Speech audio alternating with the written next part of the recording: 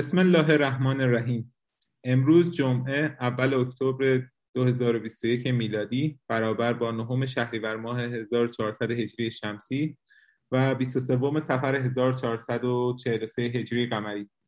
در جلسه مجازی کانون توحید کانادا هستیم با موضوع تفسیر تنزیلی قرآن کریم سوره مبارکه صاد، جلسه پنجم توسط آقای مسعود عدی. با ذکر صلواتی به استقبال بحث می‌ریم. اللهم صل على محمد و آل محمد و عجل فرجهم.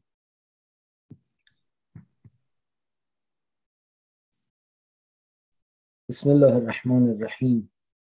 الحمد لله رب العالمین والصلاة والسلام على سیدنا و نبینا و حبیب قلوبنا و شفیع ذنوبنا ابی القاسم المصطفى محمد و علی آله الطیبین الطاهرین المعصومین. خدمت خواهران و برادران ارجمند سلام عرض میکنم.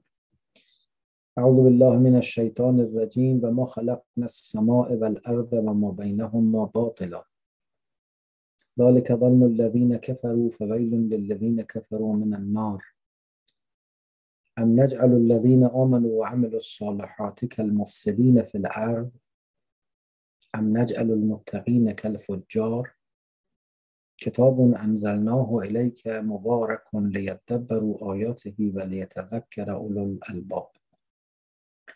خب در ذکر آیات بینات سوره مبارکه صاد رسیدیم به آیه 27.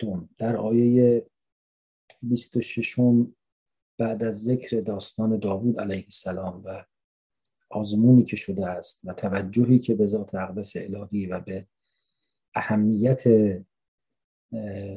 مراعات قوانین خداوند در امر قضا و دقت در امر قضا پیدا کرده و انابه‌ای که پیدا کرده و لطفی که خدا به او کرده، بعد از همه اینها به داوود دستور داد که چون ما تو را حاکم قرار دادیم و تو باید به حق حکم کنی، دنبال احساساتت نری، هیجان زده نشی، از راه خدا فاصله نگیری. کسانی که از راه خدا فاصله بگیرن دچار عذاب شدید میشن، به دلیل اینکه این فاصله گرفتن به دلیل فراموش کردن حقیقت آخرت هست یا به دلیل خود را به فراموشی زدن است.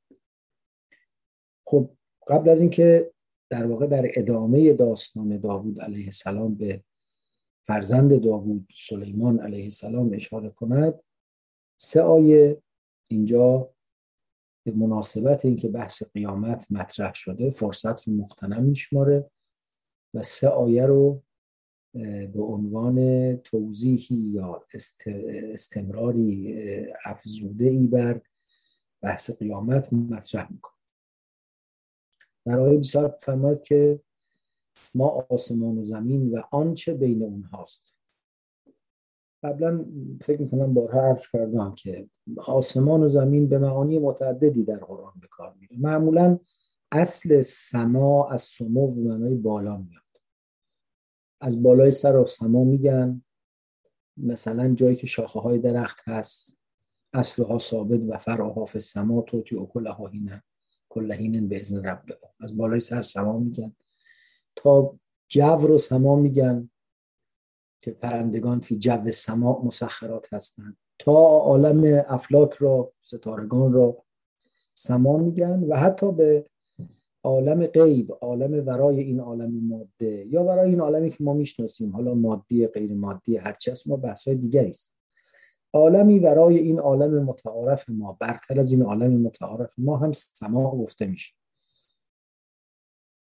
لذا وقتی سماوات و الارض گفته میشه، گاهی وقتا ارض رو هم به کثرت به کار برده و ارضین 7 زمین هم به کار رفته، ولی بیشتر کثرت در مورد آسمان ها به کار میره، به خاطر همین درجات و مراتبی که عالم بالاتر از عالم متعارف ما داره. خیلی تو در توی، خیلی لایه لایه است، خیلی عظیمه و لذا ازش با کثرت و عظمت یاد میشه.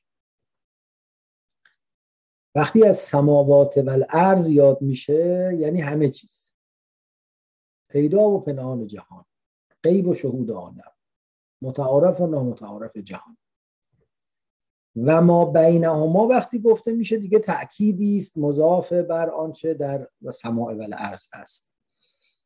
ما خلقنا السماء والارض و ما بینهما، یعنی تمام مراتب هستی از عالم غیب تا عالم شهود و هر چه در این میان قرار میگیره، ما خلقنا، ما این نافی است، اینا رو نیافریدیم باطلا، اینا رو باطل نیافریدیم. خب باطل در مقابل حق، حق یعنی چیزی که ثبات داره، آغاز و انجامی داره، معنایی داره، تثبیت شده است، در جای خودش قرار گرفته، به تمام این معانی میاد. ولذا باطل یعنی بی اساس، پوچ، بی معنا، بی حاصل، زایل شدنی. میفرماد این آسمان و زمین رو ما باطل نیافت. یعنی این آسمان و زمین، استفاده‌ای که قالب مفسران کردن و با فرازهای دیگر قرآن، آیات دیگر قرآن سازگار هست، این که این آسمان و زمین پوچ و بی هدف نیست، بی اساس نیست. یکی از تفاوت‌های عمده نگاه دینی و نگاه غیر دینی به جهان همینه.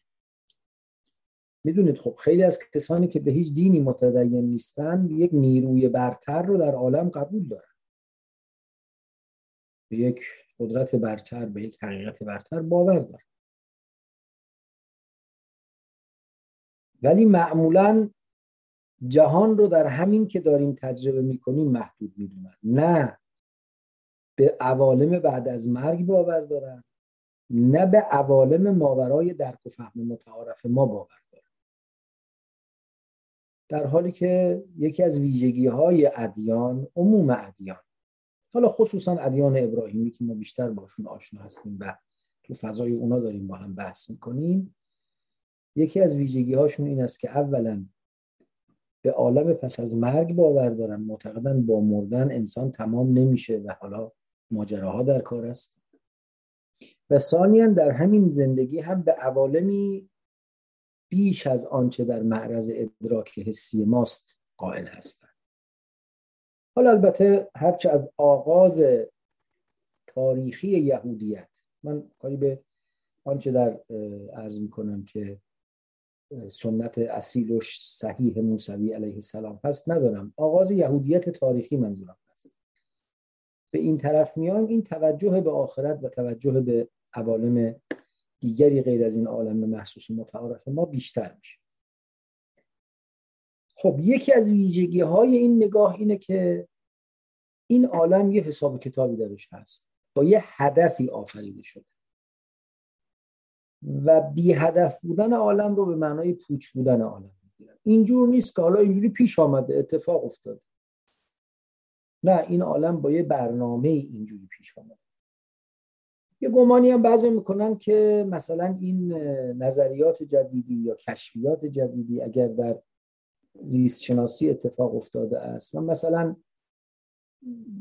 بشریت گمان کرده یا پیدا کرده یا قائل شده یا اثبات کرده که پدید آمدن انواع گوناگون و پیشرفت حیات در زمین از یک سیر تکاملی برخورداره، این منافاتی داره با اینکه طرح و تدبیر اولیه در کار بوده باشه. نه، منافاتی نداره.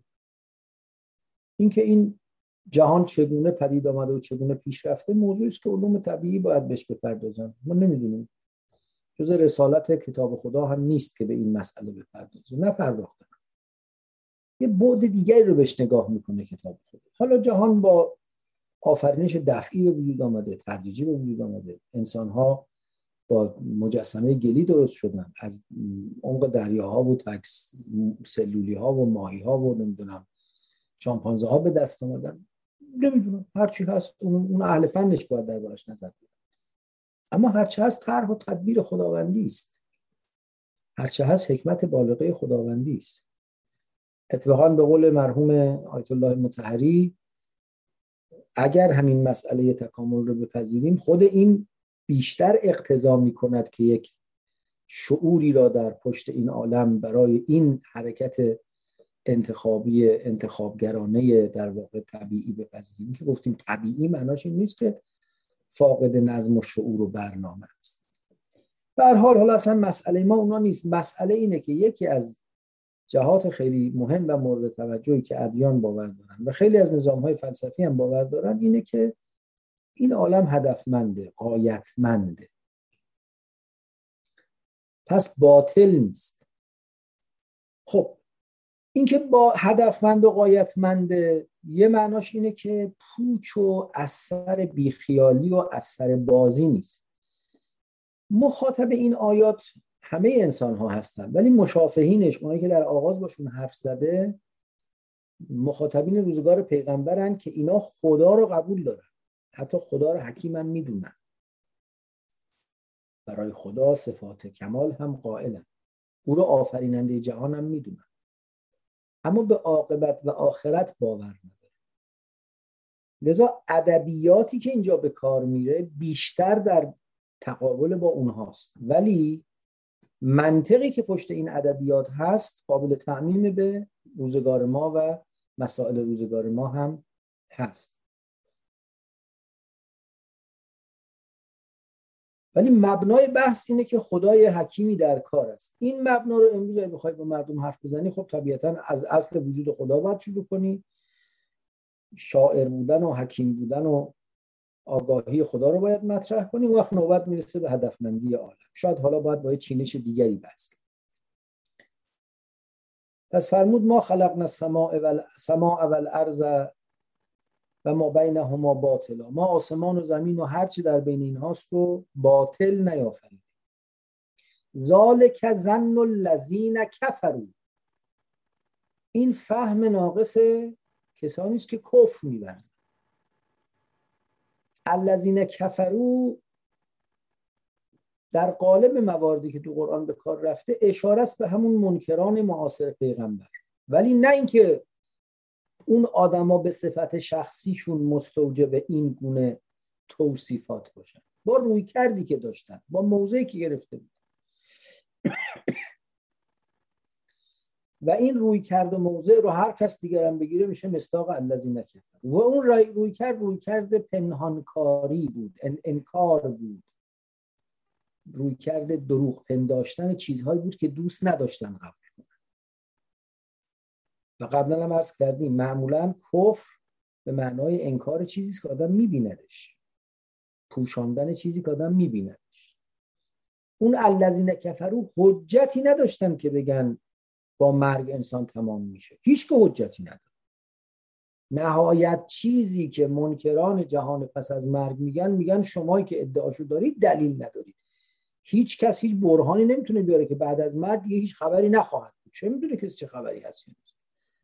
خب ما دلیلی که میتونیم بیاریم از دو جهت هست. یکی بر اساس صفات خداوند که اگر خدا حکیمه اقتضا داره که جهان پس از مرگی باشه، اگر خدا عادله اقتضا داره که جهان پس از مرگی باشه. یکی هم بر اساس خبرهایی که انبیاء الهی آوردن و بر مبنای اعتمادی که به انبیاء الهی داره. اینجا داره بر همون اساس اول استدلال میکنه که صفات خداوندی اقتضا میکنه که جهان پس از مرگی باشه. ذالک ظن الذین کفروا، این گمان کسانی است که کافر شدن، اونا خیال میکنن که جهان پس از مرگی نیست. فویل للذین کفروا من النار، وای به حالشون به خاطر آتش، اون وقتی با آتش مواجه بشن، آتشی که انکارش میکردن. اگه چشمشون رو وا کرده بودن، اگر بیهوده انکار نمیکردن، آماده میشدن براش، جدی میگرفتنش، خودشون رو از اون میپیراستن، دور میکردن. اما چون از در انکار برآمدن، به خودشون باور دادن، به خودشون قبولاندن که خبری نیست، برو خوش باش. و اتفاقا برای که برن خوش باشن این بی هدفی رو انکار کردن، غافل از این که این خوشباشی که توی آدم منکر قیامت دنبالش هستی تو کل عالم هستی بی معناست. اگه عالم بی هدف باشه، بی غایت باشه، یعنی باید یه آدم یه آفریننده سرخوشی از سر خوشی از سر اتفاق اینو آفریده باشه. اتفاقا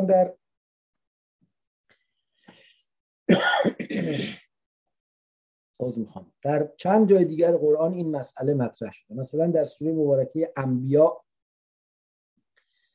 می‌فرماید و ما خلقنا السماء والارض و ما بینهما لاعبین، ما آسمان و زمین و هرچه بین اینهاست رو بازیگرانه نیافریدیم.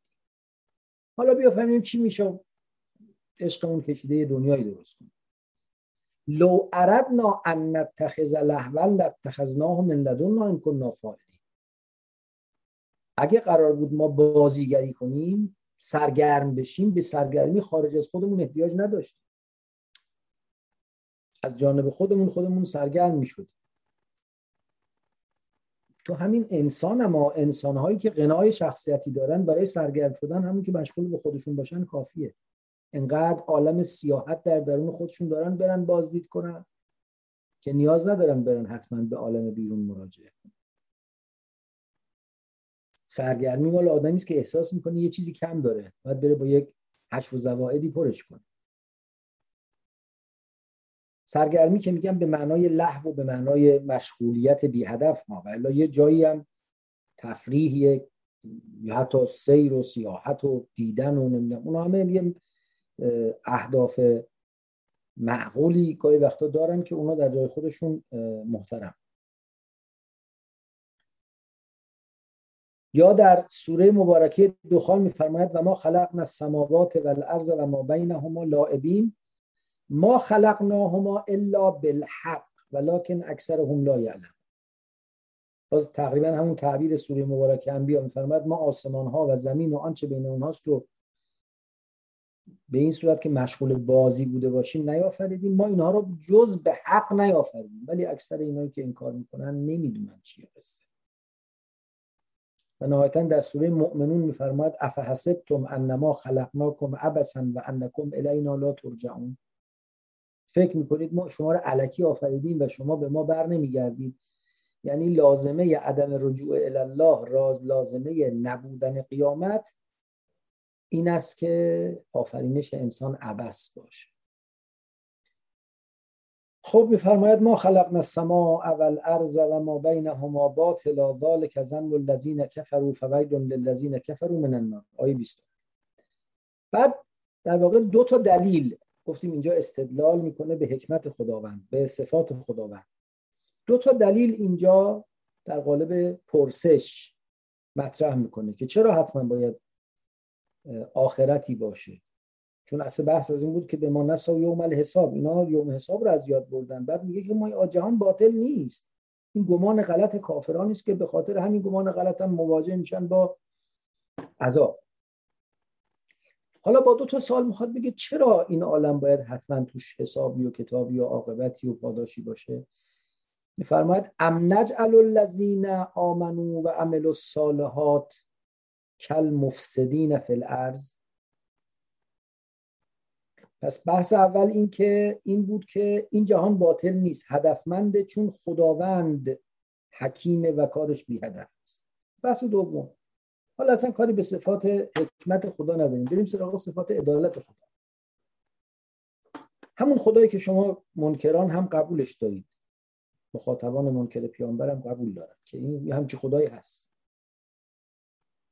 خب این خدا این جهان رو آفریده، انسان هم توش قرار داده. واقعش اینه که ما این عالم رو که نگاه میکنیم میبینیم ظرفیت ظهور و بروز کمال انسان درش محدود، در حالی که ظرفیت انسان برای تعالی و ارتقا خیلی بیشتره، اگه نگیم نامحدوده، خیلی بیشتر از ظرفیت این عالم.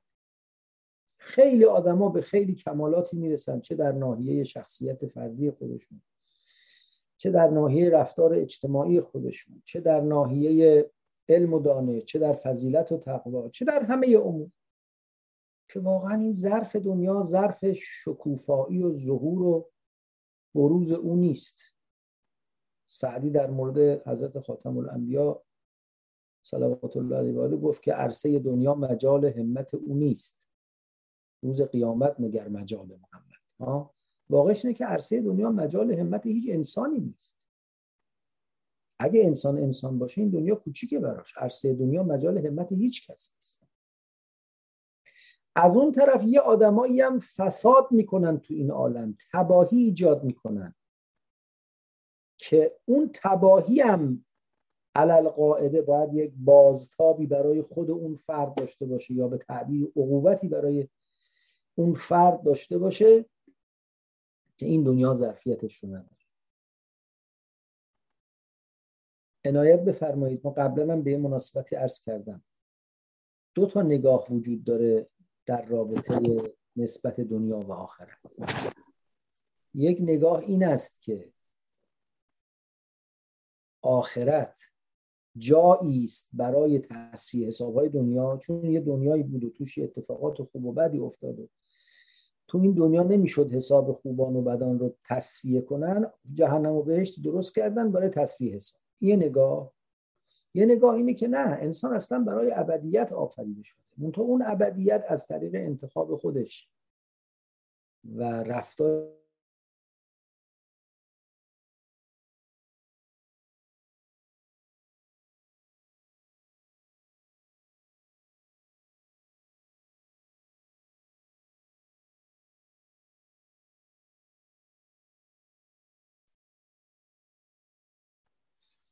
بله اینو عرض می‌کردم، ببخشید مثل که وقتی در کلام افتاد، اینو عرض می‌کردم که این که اینجا می‌فرماید ام نجعل الذین آمنوا و عملوا الصالحات کالمفسدین فی الارض، اینو اینجوری معنا نمی‌کنیم که اگر این دنیا بود و آخرتی نبود پس قرار کجا خوبان رو پاداش بدن، قرار کجا بدان رو مجازات کنن، و چون این معناشه پس آخرت تبع این دنیاست و درست شده برای حساب کتاب این دنیا رو صاف کردن. نه، ما عرض میکنیم درسته پاداش خوبان و مجازات بدکاران تو این آیه شریفه مطرح شده، به این معنا که از این که این جهان ظرف ظهور و بروز خوبی خوبان و ظرف تصفیه حساب بدی بدان نیست، میفهمیم که اصل جای دیگری است. داستان به اینجا ختم نخواهد شد. این تازه پرده اول نمایش ظهور و حضور انسان در عالم است. بنابراین این فرمایشی که اینجا از این آیه استفاده میشه منافاتی با اون مبنایی که قبلا بارها عرض کردیم و ازش دفاع کردیم نداره. ام نجعل الذین آمنوا و عملوا الصالحات کالمفسدین فی الارض، ما کسانی رو که ایمان آوردن و درست رفتار کردن، مناسب ایمانشون رفتار کردن، کارهای شایسته و مناسب انجام دادن، مثل مفسدین فی الارض قرار دادیم. جالبه نمیفرماید ام نجعل الذین آمنوا و عملوا الصالحات کالکفار، چون اینجا در مقابل ایمان و خصوصا عمل صالح اون چه مهمه فساد در زمینه. ممکنه یه آدمی واقعا کافر هم باشه و خود کفر هم فساد بزرگی است، ولی غیر کفرش فساد دیگری نداشته باشه، لااقل در عرصه اجتماع فسادی نداشته باشه. اونی که اینجا محور تقابل قرار میگیره مفسدین فی الارض، یعنی اون کسایی که در جامعه، در زمین، در عرصه حیات اجتماعی و عمومی انسان‌ها تباهی ایجاد میکنن. خب این که حتما خود مشرکین، خود کفار هم قبول دارن آدمی که جامعه ای رو به تباهی کشیده باید یه کسی حقش دستش بگذاره، یعنی داره به چیزی تمسک میکنه که دیگه مورد تردید کفار نباشه. ولذا اینجا هم فقط مؤمن رو قبول نداره، آمنو و عمل الصالحات رو قرار داد یک طرف، مفسدین فی الارض یک طرف. این سوال اول. سوال دوم که ادامه همین سواله، ام نجعل المتقین کالفجار، اونایی که کنترل دارن، تقوا یعنی کنترل، خویشتنداری، مراعات کردن، اونایی که اداره شخصیت و نیروی انسانی خودشون، اراده خودشون، خواست خودشون، ادارش در دست خودشون، اراده خودشون رو اداره میکنن. کالفجار مثل اونایی که پرده درند. فجور یعنی شکافتن، پرده دریدن، مرز شکستن. متقین و فجار در نقطه مقابل همن. متقین اونن که اون نیروی خدا داده رو کنترل میکنن، به راه میارن، ازش در جای خودش استفاده میکنن. فجار اونایی که رها میکنن اون رو و پرده ها رو میدرند و مرزها رو میشکنند و تعدی و تجاوز به حریم انسانی خودشون، به حریم احکام خداوندی، به حریم سلامت جامعه میکنن. پس اینجا در مجموع دو تا استدلال بود. استدلال اول بیان، عرض میکنم که این جهان باطل نیست، پس حساب کتابی در کاری. استدلال دوم، دو تا سوال، مگه با عدالت خدا و حکمت خدا جور در میاد که مفسدین و صالحین مانند هم باشن، که متقین و فجار مانند هم باشن؟ کتاب انزلناه الیک مبارک، این ما کتابی است که بر تو نازل کرده ایم و مبارک است. کتاب قبلا هم شاید عرض کردم یعنی آنچه تجمیع شده، تثبیت شده. لزوما لازم نیست نوشته شده باشه، چون که ما نمیدونیم قرآن در زمان پیامبر در مکه چقدر نوشته شده و اشاره وقتی میکنه اگه به کل قرآن باشه که هنوز نازل نشده، اگه به آنچه نوشته شده باشه که خیلی کمیابه، می نوشتن البته در مکه هم، نشان در گزارش های تاریخی هم از اینکه در مکه می نوشتن، چه به خط مسند که اولین خطی بوده که قطع اینترنت یا دارید صدای منو؟ بفرمایید. چه به خط مسند که اولین خطی بوده که به اون می نوشتن و چه بعد به خط هیری که بعداً اسمش میشه خط کوفی، این که قرآن رو می نوشتن در مکه. ولی به هر حال کتاب لازم نیست حتما مکتوب به معنای امروزی کلمه، یعنی نگاشته شده بر پوستی، سنگی، لوحی چیزی باشه. کتاب یعنی یک مجموعه به هم پیوسته و انسجام پیدا کرده، ولی میتونه الفاظ و کلمات باشه. کتاب انزلناه الیک، ما این رو به سمت تو نازل کردیم، مبارکون، مبارک از ریشه برکت که همیشه معمولا به اسم مفعول میاد چون فاعلش خداونده، یعنی آنچه در او برکت نهاده شده است. مبارک همیشه اسم مفعول از بارک یا بارک و مبارک است، یعنی آنچه در او برکت نهاده شده، اونی که درش خیر کثیر گذاشته شده. این کتاب کتابی است مبارک، لیدبروا آیاته. غایت این نزول مبارک، نزول این کتاب مبارک چه بوده است؟ لیدبروا آیاته، این بوده است که آیه های او رو درش تدبر کنید. یدبرو یعنی یتدبرو،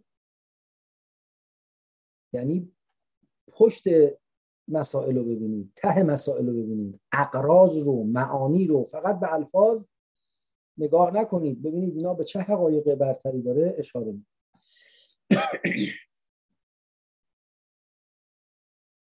ولیتذکر اولو الالباب، و هدف دیگر از این انزال و فرستادن کتاب چه بوده است؟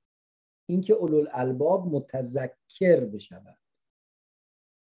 تذکر یعنی یادآوری، و یادآوری در جایی به کار میره که آدم چیزی رو قبلا میدانسته، یه آشنایی سابقی داره، حالا باید دوباره اون رو به یاد بیاره.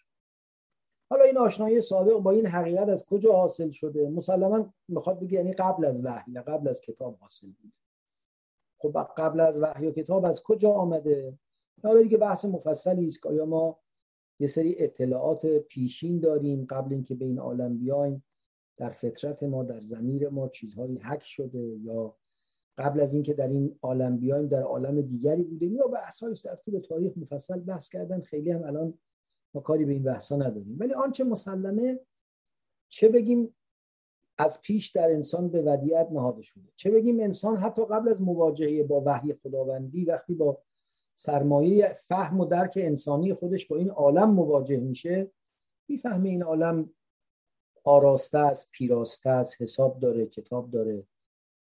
یه درکی از این عالم پیدا میکنه که وقتی وحی میاد اون درک ها رو زنده میکنه. به تعبیر امیرالمؤمنین یسیر لهم دفائن العقول، اون چیزایی که گویی در زمین عقلش پنهان شده بود رو استکشاف میکنه و استخراج میکنه و برمی انگیزه. خب این تذکر رو به اولوالالباب به اصطلاح استناد داد. اولوالالباب لب یعنی خالص، میگه لب به مطلب رو بگو یا گوشت لب به من بده. میگه به قصاب میگه گوشت لب بده، یعنی چربی و سخون و رگ و پیشه نداشته، رگ و ریشه نداشته باشه. لب یعنی خالص، به عقل، به فهم صریح، به اون حقیقت ناب انسانی میگن لب. اولوالالباب یعنی اونی که فهم درست داره، درک داره، به مغز مطلب میرسه. مفسرین گفتن ببینید دو تا تعبیر رو به کار برده. یکی لیدبروا آیاته که اینجا به صیغه جمع به کار برده، یعنی برای اینکه در آیاتش تدبر کنن. یکی لیتذکر اولوالالباب، یکی اینکه صاحبان فهم عمیق و خرد نابند یادآور بشن. گویا اون اولوالالباب حتی ای قرآن هم بهشون نرسیده بود، وحی هم نرسیده بود، خودشون یه چیزایی فهمیده بودن، قرآن اونا رو داره براشون زنده میکنه، یا اضافه میکنه یا یادآوری میکنه. بقیه هم که ممکنه به اون نرسیده باشن، اگه در قرآن تدبر کنن و فکر کنن به همون نتایج میرسن. خب از اینجا به بعد شروع میکنه به بیان داستان، یعنی در واقع اولین باره که در قرآن بنا به ترتیب نزول نام حضرت سلیمان علیه السلام میاد و در واقع داستان سلیمان رو به تبع داستان داوود ذکر میکنه. حالا چرا به تبع داستان داوود ذکر میکنه؟ بعضی از مفسرین گفتن که چون وضع و حال پیغمبر با وضع و حال سلیمان خیلی فرق میکرده. این سوره مکیه. پیغمبر حالا تو مکه یا آدم به اصطلاح تحت فشاری، با یارانی ضعیف، کم امکانات، گرفتار بسیاری از مشکلات، این کجا، اون سلیمان قدرتمند پادشاهی که اون امکانات عجیب غریب داشته کجا. بعضی اینجوری گفت. ولی نکته مهم اینه در مورد سلیمان، نکته ای رو داره میگه که قبلا در مورد داوود هم فرموده، بعداً به شکل دیگری در مورد ایوب هم میگه. جالب اینه که بلافاصله بعد سلیمان میره سراغ ایوب. به نظر میاد میخواد بگه که ای رسول ما و ای انسان‌هایی که مخاطب این قرآن هستی، قدرت داوود و پادشاهیش و سلیمان و ملک سلیمان و درد و رنج ایوب و اینا رو نبینید. اینا قصه هایی است که عوض میشه. یک حقیقت پشت همه اینها باقی است و اونه که اینا رو به خدا دارن. در اوج سلطنت و قدرت و عظمت از خدا روی گردان نمیشن. در قعر درد و رنج و فشار و عذاب هم از خدا روی گردان نمیشن. و الگوی انسان الهی این که در همه احوال ارتباطش با خدا برقرار باشه. و از این جهت وقت برای پیغمبر ما هم درس مشابهت تام و تمام هم داره دیگه. این جهتش چه فرقی میکنه؟ پیغمبر در اوج قدرت باشه یا در حضیض فشار و شکنجه و آزار بیرونی باشه. و وهبنا لداوود سلیمان، به داوود سلیمان را بخشیدیم، موهبت کردیم. وهبنا یعنی موهبت کردیم، بخشیدیم. نعم العبد، خوب بنده ای. اولین ویژگی سلیمان این که نعم العبد، خوب بنده ای. خب خود این مقام عبودیت که مقام بسیار بسیار شامخی است، در مورد داوود هم همین تعبیر مقام عبودیت رو به کار برد. از پیغمبر ما هم همین مقام عبودیت رو خواسته. ما هم گواهی میدیم روزی 10 بار که خدایا عرض میکنم که این پیغمبر تو رو ما شهادت میدیم که عبد تو بوده است، به مقام عبودیت تو ملتزم بوده است. نعم العبد انه اواب. اواب رو در داوود هم داشتیم، یعنی کثیر الاوب، و اوب و توب به یک معناست، یعنی بازگشت و رجوع. خب اینو در مورد از داوود هم عرض کردم، فقط برای یادآوری تکرار میکنم. یه بحثی میشه که آیا انبیا گناه میکنن یا نه. گاهی وقتا خیلی مکانیکی، نمیدونم، خیلی ظاهرگرایانه به این بحث میپردازیم. انبیا گناه میکنن یا نه یعنی چی؟ من سوال میکنم. میگن انبیا عصمت دارن یا نه؟ من سوال میکنم. من و تو عصمت داریم یا نداریم؟ ما معصوم هستیم یا نیستیم؟ انصاف اینه که از بعضی گناهان به لطف خدا معصوم. فکر نمی کنم هیچ کدوم از ما اگه دنیا رو بهش بدن حاضر باشه یک جان محترمی رو، یک انسان بیگناهی رو بکشه به هیچ قیمت. پس معصوم از این گناه. اما یه سری گناهان دیگه نه، یا زشتیش خیلی برامون روشن نیست، یا مزهش خیلی زیر دهنمون شیرینه، یا فکر میکنیم حالا خدا اینو زیر سیبیلی رد میکنه. دور از محضرتون یه غلطایی میکنیم یه وقتایی، نه؟ اما یه غلطایی رو هیچ وقت نمیکنیم. عصمت یعنی این احساسی، این حالتی، این وضعیتی در وجود انسان که او رو از عصیان و خطا و فاصله گرفتن از بساط قرب خداوند دور میکنه. خب همونطور که عصیان و خطا و فاصله یه امر بسیار طیفی و ذو مراتبی است، گناه ذو مراتبه، عصمت هم ذو مراتبه. انبیا معصومن یعنی چی؟ یعنی جنایت نمی کنن، فساد نمی کنن، اون چیزهایی رو که در نظام اخلاقی بشر زشت و پلید تلقی میشه انجام نمیدن. اون چیزهایی که تو ادیان الهی گناه تلقی میشه انجام نمیدن. اما معناش اینه که هیچ تخطی از مقام قرب خدا ندارن. اونم انسانن، اون هم احوال دارن، بالا پایین دارن. البته این قولی نیست که جملگی بران باشن. عده‌ای از عالمان، متفکران، خصوصا اونایی که مبانیشون در بحث عصمت مبانی عرفانی است، این عرض بنده رو قبول ندارن. میگن اونا به مقام فنای صفاتی رسیدن و یا به فنای ذاتی رسیدن و دیگه اصلا هیچ گونه عدول و تخطی براشون معنا نداره. من حالا خیلی واقعا از اون چیزا سر در نمیارم، در حد فهم خودم حرف میزنم. اون ابیات سعدی رو به یاد دارید که یکی گفتا بدان گم کرده فرزند، که ای روشن روان پیر خردمند، ز مصرش بوی پیراهن شنیدی، چرا در چاه کنعانش ندیدی. به گفت احوال ما برق جهان است، گهی پیدا و دیگر دم نهان است. گهی بر طارم اعلی نشینیم، دیگر تا پشت پای خود نبینیم. دامنه نوسان رفتاری و شخصیتی پیغمبر همه بالای افق ماست. یعنی در حضیضش پیغمبر علیه بالله گناه نمیکنه، تو حضیضش جنایت نمیکنه، خلاف اخلاق نمیکنه. اما همه اینا که بالای افق انسان متعارفه باز اونجا حضیض داره. اینجور نیست که همه احوال پیغمبران یکی باشه. به اقتضای انسان بودن، به اقتضای خاکی و ملکی بودن، اونا هم گاهی توجهشون بیشتره، گاهی کمتره، گاهی التفات به غیر پیدا میکنن، گاهی التفات به من پیدا میکنن، گاهی شاد میشن، گاهی غمناک میشن. و لذا به معنای متعارف، به معنای کلامی، به معنای فقهی گناه نمیکنن، ولی به معنای لغوی، به معنایی که یه جای اونم احساس کنه کاری کرده که نباید، حالا ما ادب میکنیم میگیم ترک اولا،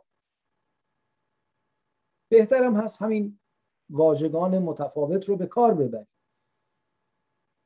ولی خب اونم برای او در مقامی که او هست پذیرفتنی نیست. یه عبارتی معروفه شنیدید، میگن حسنات الابرار سیئات المقربین. کارهای خوب آدمای خوب به حساب مقربان بساط خداوند زشتی حساب میشه. خب من نماز میخونم. چرا نماز میخونم؟ چون میترسم اگه نخونم خدا منو بره جهنم، یا مشتاقم که اگه بخونم ببره تو بهشت اونجا خوش بگذره.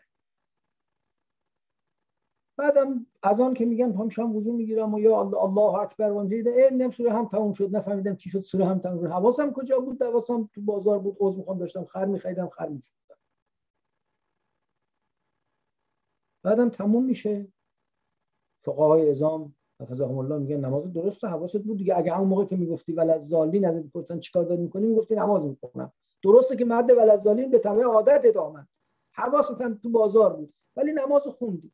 خب الحمدلله، این ان شاء الله حسنه. بالاخره عصیان نکردم، گردن کلفتی نکردم، نگفتم خدایا برو بابا تو نماز منو میخوای چیکار کنی، همه نماز خوندیم به کجا رسید، حوصله‌اش نیست. نه، گفتم من بنده ام، چشم اطاعت میکنم میخونم. این میشه حسنه. اگه تازه ابرار حساب بشیم ما، حالا اونایی که میشن. خب یه همچین نمازی که اگر علیاذ بالله مقربین خدا همچین نمازی بخونن، میزننش تو سرش، میگن تو خجالت نمیکشی، حواست پیش غیر خداست تو بابا حرف میزنی، میزننش تو سرش.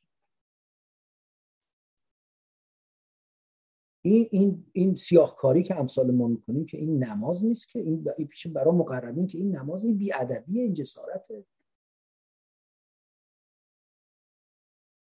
ولذا هنر عباد صالح خدا و مقرب خدا اینه که توبه میکنن تا یه تخطی، یه تخلفی زود برمیگرده. کما اینکه ما گناهکاران هم باید تا یه عرض می‌کنم عذر می‌خوام از معذرت، یه عربده‌ای کشیدیم، یه لاتائلی گفتیم، یه دور از جون از معصیت، یه جفتکی زدیم، باید غلط کردن بگیم صافکاریش کنیم.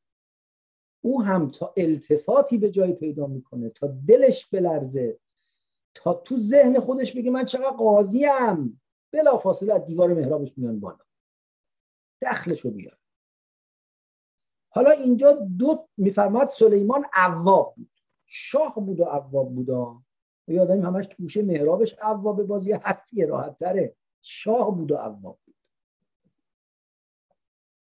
دو مورد از این لغزش های کوچیک، از این حواس پرتی های سلیمان رو که خلاصه به یادش آمده و درست شده رو اینجا ذکر میکنه. یکیش اینه از ارز علیه، این از ظرف برای اون عواب بودنه. میدونی کی عواب بود؟ این موقع در واقع داره توضیح میده دلیل این که گفتیم عوابه اینه. از ارز علیه بالعشیه صافنات الجیاد. گزارش از یه اتفاقی که افتاده. اون اتفاق چی بوده؟ اینه که ارز علیه، به او عرضه شد، براش نمایش دادند، بالعشی، عصرگاهی، عشی موقع عصر میگه، یه عصرگاهی براش نمایش دادن، از صافنات الجیاد. صافنات جمع صافنه، اسبی رو میگن که خیلی چابکه و تیزتکه و جوری که وقتی می ایسته رو 3 تا پاش وای میسته، یه پاش هم این نوک سمش میذاره زمین، مثل این که تو حالت استارت برای دویدنه، اینقدر آماده دویدنه، همیشه مثل یه پاش حواس منتظره که فقط قدم اولو برداره و بدوه. به این میگن صافنه. الجیادم جمع جواده، جوادم یعنی اسب خوش حرکت تیزرو. از ارز علیه بالعشیه صافنات الجیاد، یک اسکادران اسبهای تیزتک آماده جنگی درجه 1 آوردن بهش نشان دادن، نمایش دادن. شاه بود دیگه، فرمانده کل قوا بود، بهش نشان دادن. حالا از اسب چرا عشیو میگه اینجا؟ 2 تا احتمال هست. یکی تناسبی داره با آیه بعد که حالا خواهم عرض کرد خدمتتون. یکی هم این که نه، این اسب‌ها رو برده بودن، مثلا تعلیم داده بودن، تربیت کرده بودن، یا چرونده بودن، یا هر کاری کرده بودن. حالا اسب که می‌خواستن اینا رو برگردونن به استبل‌های خودشون، برای بازدید آوردنشون. اعلیحضرت نگاهی کنه ببینه که داستان از چه قراره.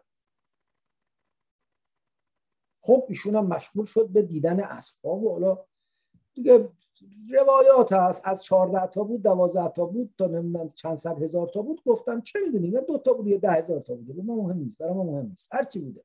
اسب‌های تیزتکی رو به ایشون عرضه کردن و نمایش دادن. فقال، سلیمان گفت انی احببت حب الخیر عن ذکر ربی حتی توارت بالحجاب ردوها علی فتفق مسحا بالسوق والاعناق. خب این 2 تا آیه خیلی معانی مختلفی براش کردن و در واقع داستان خیلی به هم پیچیده است. اصلا یکی از اسلوب‌های قرآن اینه، چنان داستان رو گاهی به هم پیچیده و در هم مطرح میکنه که فقط مثل که داره به چیزی اشاره میکنه و قرار نیست بازش کنه مطلب. این نکته هم عرض کنم، این تفاصیلی که در مورد حضرت سلیمان علیه السلام هست در عهد عتیق نیست. کتاب پادشاهان، اول و دوم پادشاهان، اول و دوم تواریخ ایام، که جاییست که بیشتر داستان سلیمان داوود اونجا آمده.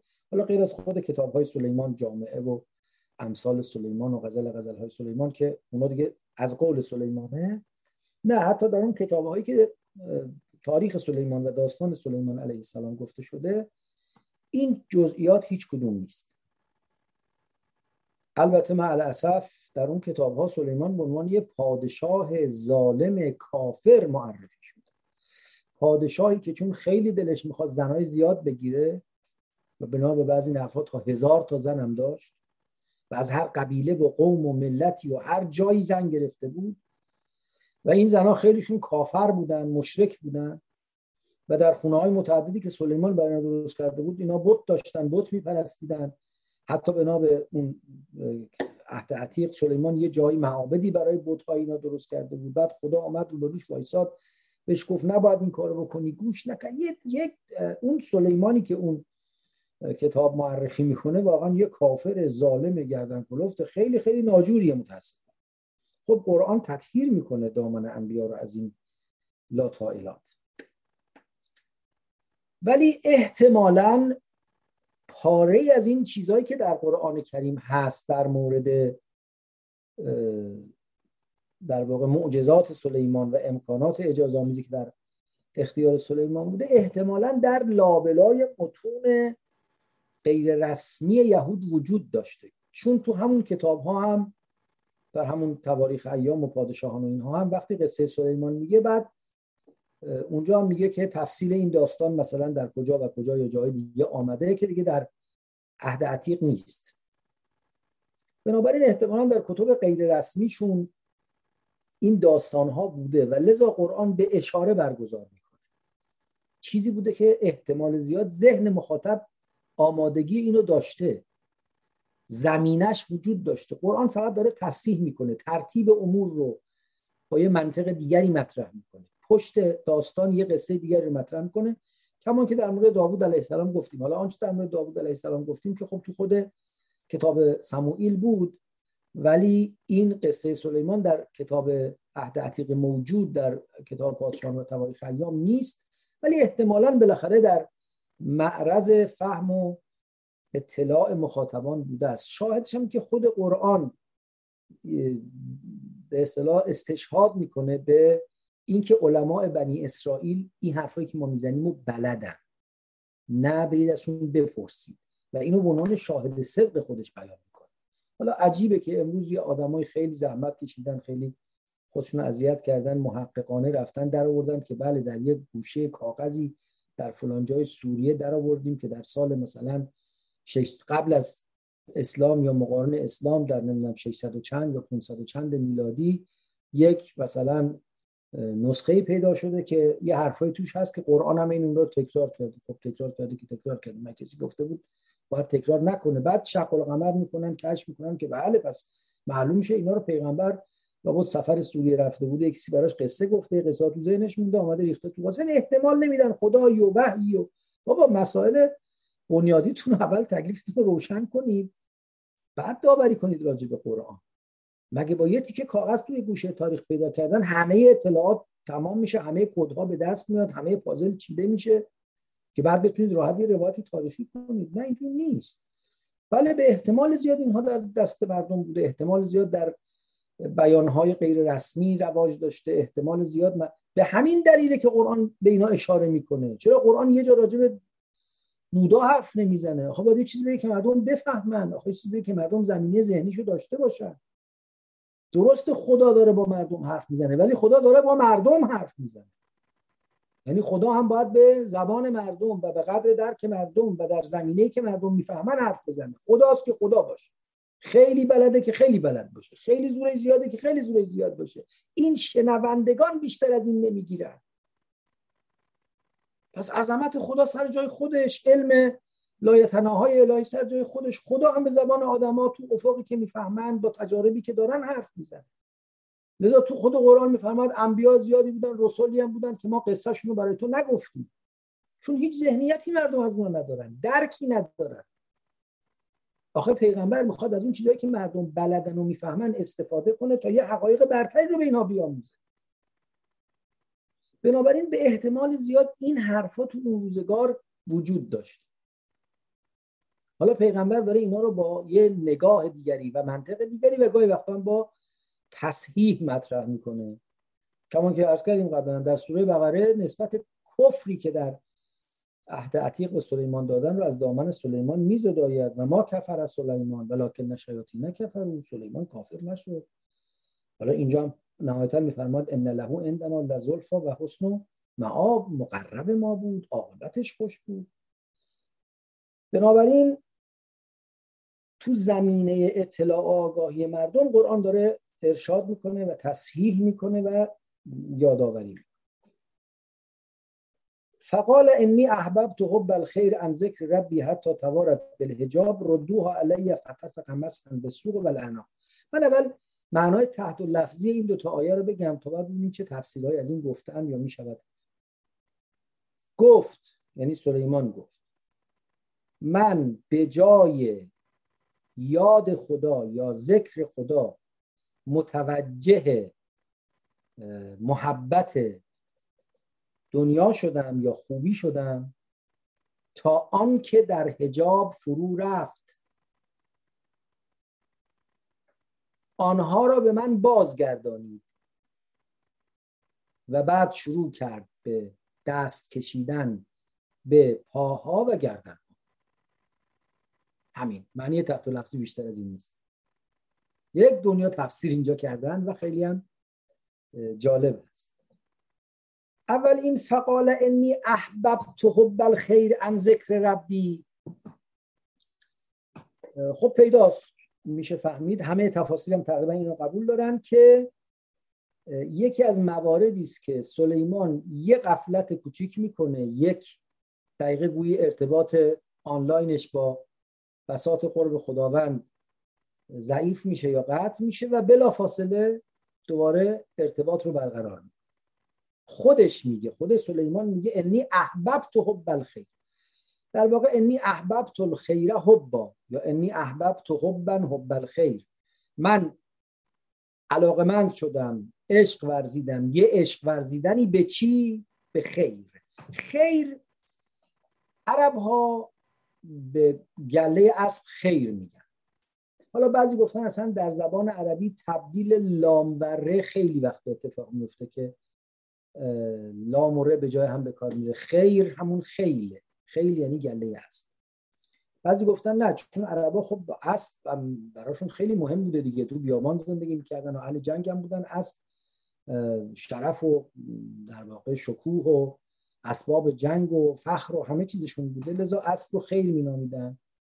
یه قول اینه که نه، کلا هر مال با ارزشی رو خیر میگن، کما که قرآن هم میگه که کسی که خیری بر جای میگذاره باید وصیت کنه. گفتن هر مال با ارزشی رو خیر میگن و چون گله اسب‌ها خیلی با ارزش بوده او رو خیر گفته. به هر حال اینجا احببت حب الخیر یعنی به این گله اسب‌ها که حالا یا خودشون خیرن یا چون مال با ارزشی هستن خیر تلقی میشن، من به اینها توجه کردم، دلم مشغول اینها شد. ان ذکر ربی، این ان نشون میده که اون احببت متضمن یه فعل دیگری هم هست. قبلا گفتیم در زبان عربی یه صنعتی هست بهش میگن صنعت اشراق، که یه فعلی یا یه کلمه‌ای یه معنای دیگری رو هم در درون خودش داره. او وقت اون حرف اضافه و اصطلاحاً پروپوزیشن مناسب اون حرفی رو که در ظاهر آشکار نیست با اون حرفی که آشکاره میارن تا هر دو معنا رو با هم برسانن. مثلا من احببتو و صرفتو عن ذکر ربی، محبت به این ورزیدم و انصراف پیدا کردم، بازگردانده شدم، بی توجه شدم، عن ذکر ربی، از یاد خدا یا ذکر. حالا این ذکر ربی چی بوده؟ بعضی گفتن که یعنی نمازش قضا شد. بعضی گفتن که حالا بعد به این اشکال شده که اصلا اون عشی یعنی عصرگاه که هنوز هوا علالقاده روشنه، وقتی است که گله ها رو برمیگردونن که آوردن اسبا رو پادشاه ببینه، علالقاده شب نیست که نمیشه اسب تو شب ببینه، که اون موقع در شریعت موسی نمازی واجب نیست، پس این نماز نیست. گفتن خود سلیمان یه ذکری برای خودش داشته و اصولا این ذکر صبح و شام چیزی است که قرآن هم اشاره می‌فرماد روی سنت جاری بوده در همه ادیان. بله، که به حساب العشی و الابکار یا صباحا و مساء، خلاصه ذکر خدای تبارک و تعالی گفته بشه. الانم تو آداب اسلامی هم جزء مستحب. یا خود سلیمان برای خودش یه مقررات ذکر داشت. حتی توارت بالحجاب، توارت یعنی پنهان شد، صیغش هم مؤنثه. حجاب هم یعنی آنچه پوشاننده است، پرده. تا در پرده رفت، اون بانو به در پرده. این بانو کیه؟ غالب مفسرین گفتن این بانو خورشید خانومه. توارت بالحجاب، خورشید خانوم. خب چرا هیچ اسمی ازش نیست؟ از اول تا حالا صحبت از خورشید خانوم نشده بود. میگم خب این معموله در زبان عربی که یه جایی خورشید وقتی راجبش چیزی گفته میشه دیگه اسمش نمیاد. به قرینه عشی، چون بعد از ظهر بوده، عصر بوده، مشغول شده عصر به بازدید از یا ساندیدن و رژه رفتن اسب‌ها و چنان مشغول اینا شده که یادش رفته ذکری رو که هر روز بنا داشت بگه تا اینکه خورشید غروب کرد. حتی توارت بالحجاب. هیچ نشانه لفظی برای اینکه این توارت به خورشید دلالت کنه نداره، ولی سیاق باش سازگار، خصوصا کلمه عشی باش تناسب. خب بنابراین که توارت بالحجاب منظور این باشه، پس کل آیه این میشه که من به خاطر علاقه به این مال ارزشمند دنیایی و مشغول شدن به اینها یادم رفت ذکر عصرگاهیمو بگم، به خورشید غروب کرد. ردوها علی، بر من برش گردانید، همون خورشید خانم رو بنا به بعضی اقوال. خب کی خورشید خانم رو برگردونه؟ به ملائکه داره میگه خورشید رو برگردونید، من نمازم میخوام بخونم، میخوام ذکرم رو بگم. ردوها علی. خب مگه ملائکه نوکر تو هم؟ تو آدم ها هستن، حالا میگیم اجنه هم هستن، ملائکه که نوکر تو نیستن. نه دیگه دعاست، داره درسته به ملائکه میگه، از خدا در واقع داره میخواد. خب چون توی تاریخ یهود صحبت از بازگشت خورشید برای یوشع هم هست، یوشع ابن نون هم هست. تو روایات اسلامی در مورد بازگشت خورشید برای امیرالمؤمنین هم روایاتی وجود داره. خب مفسرین گفتن که اگه دوتا هست سه تا هم میتونه بشه دیگه.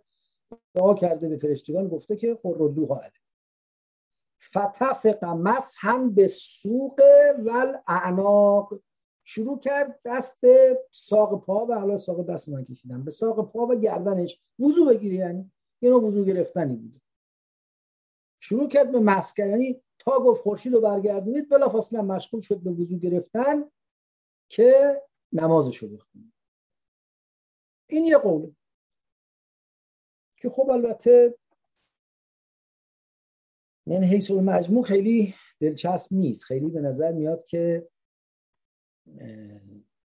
شواهد و قرائن به قدر کافی نداره. اینکه ردوها به ملائکه بگه آفتاب رو برگردونید و حالا اصل خود این مرد و شمس هم چه در مورد یوشع چه حتی در روایات که در مورد امیرالمؤمنین اینا جای بحث خیلی داره. ببینید ما منکر معجزه نیستیم، منکر این که قانون عالم دست خداست و به اراده خدا گاهی قوانین برتری در عالم قانون عادی عالم رو قطع میکنه، تعلیق میکنه، خلاف اون عمل میکنه، همه رو بالا چشم میذاره. اما هر چیزی که خلاف شواهد و قرائن و وضع متعارفه باید سند محکم و قوی و استواری داشته باشه تا آدم قبولش کنه. برگرداندن خورشید یه چیز ساده و سهلی نیست، خیلی لوازم داره، خیلی بحث داره. اگه یه آیه صریح قرآن بود خب آدم به لوازمش شاید میتونست ملتزم بشه، اما اینکه حالا با یه روایت، دو روایت، 10 تا روایت آدم زود اینجور چیزا رو باور کنه، نمیدونم. به هر حال به نظر میاد این تفسیر اگرچه بسیاری بزرگان هم پذیرفتنش جای چون و چرا داره. خب تفسیر دیگری این که اون حتی توارت بالحجاب، باز تا اونجا یعنی همون خورشید غروب کرد. ردوها علی یعنی که حالا دیگه اسبا رو سان دیده بود، رفته بود، یه دفعه دید ای بابا خورشید غروب کرده، ذکرش هم نگفته، گفت که برگردونید این اسبا رو به من و شروع کرد به مسح کردن ساق و گردن اونها. خب یعنی چی شروع کرد به مسح کردن ساق و گردن؟ سه تا احتمال اینجا مطرح شد. یکی این که از باب ملاطفت نوازششون میکرد اسبا. خب چه ربطی داره؟ تا حالا نماز قضا شد بعد برید گریه کنید که خدایا چرا نمازم قضا شد؟ اسبا هم که دیدی رفتن دیگه چرا اینا رو مسح میکنی؟ پس با اون توارت بالحجاب به معنای غروب خورشید این سازگار نیست. یکی این که تفق مسحن گفتن این یعنی این که کنایه است از این که با شمشیر شروع کرد به گردن و پای اسبا بزنه و اینها رو بکشه. چرا؟ از عصبانیت که اینا باعث شدن من حواسم پرت بشه. حتی در یه روایتی هست که ابن عباس اینو به امیرالمؤمنین میگه اینو از کعب الاحبار شنیدم اینجوری از پیغمبر نقل میکرد. امیرالمؤمنین گفت آخه مگه اسبا چه گناهی کرده بودن که بخواد این کارو باهاشون بکنه؟ این چه حرفیه؟ خب اگه خیلی هم عصبانی شدی برو سر خودت بزن به سجده. این اسب بدبخت که گناهی نکرده تو حواست پرت شده به ذکرت نرسید. برای اینکه اینو درستش کنن گفتن نه، منظوری نیست که عصبانی شد اسب رو زد، شروع کرد اینا رو قربانی کنه در راه خدا و گوشتشو بده مردم بخورن. خب باز سلیمان آدم فهیمی حکیمی شاه بوده، شاه چیز فهمی هم بوده که تونسته عرض میکنم که اون مملکت رو داشته باشه و اداره کنه. آخه وقتی میشه گوسفند و گاوی که خیلی ارزونتر از اسب با این ارزش و قیمت بدیم مردم بخورن، مگه اینکه بگیم نه فقط قربانی کردن اینا مثلا یه آدابی بوده برای دل کندن و مهر کندن. و عده هم گفتن نه، این مسح به سوق و الاعناق یه سنتی بوده، روشی بوده برای وقف کردن. وقتی میخواستن چیز رو وقف کنن نشان میزدن، داغ میکردن، مسح میکردن. و چون سلیمان این اسبها باعث توجهش از خدا و غفلتش شده، با این کار در واقع گفته اینا رو بخشیدم یا وقف کردم یا از ملک خودم خارج کردم، مثلا حالا بفروشید به فقرا بدید یا به هر کار دیگری، برای اینکه در واقع کفاره این بی‌توجهی خودش رو پرداخت کرده باشه. خب تمام اینا بنابر اینه که مراد از توارت بالحجاب این بوده باشه. ما فکر می‌کردیم که امشب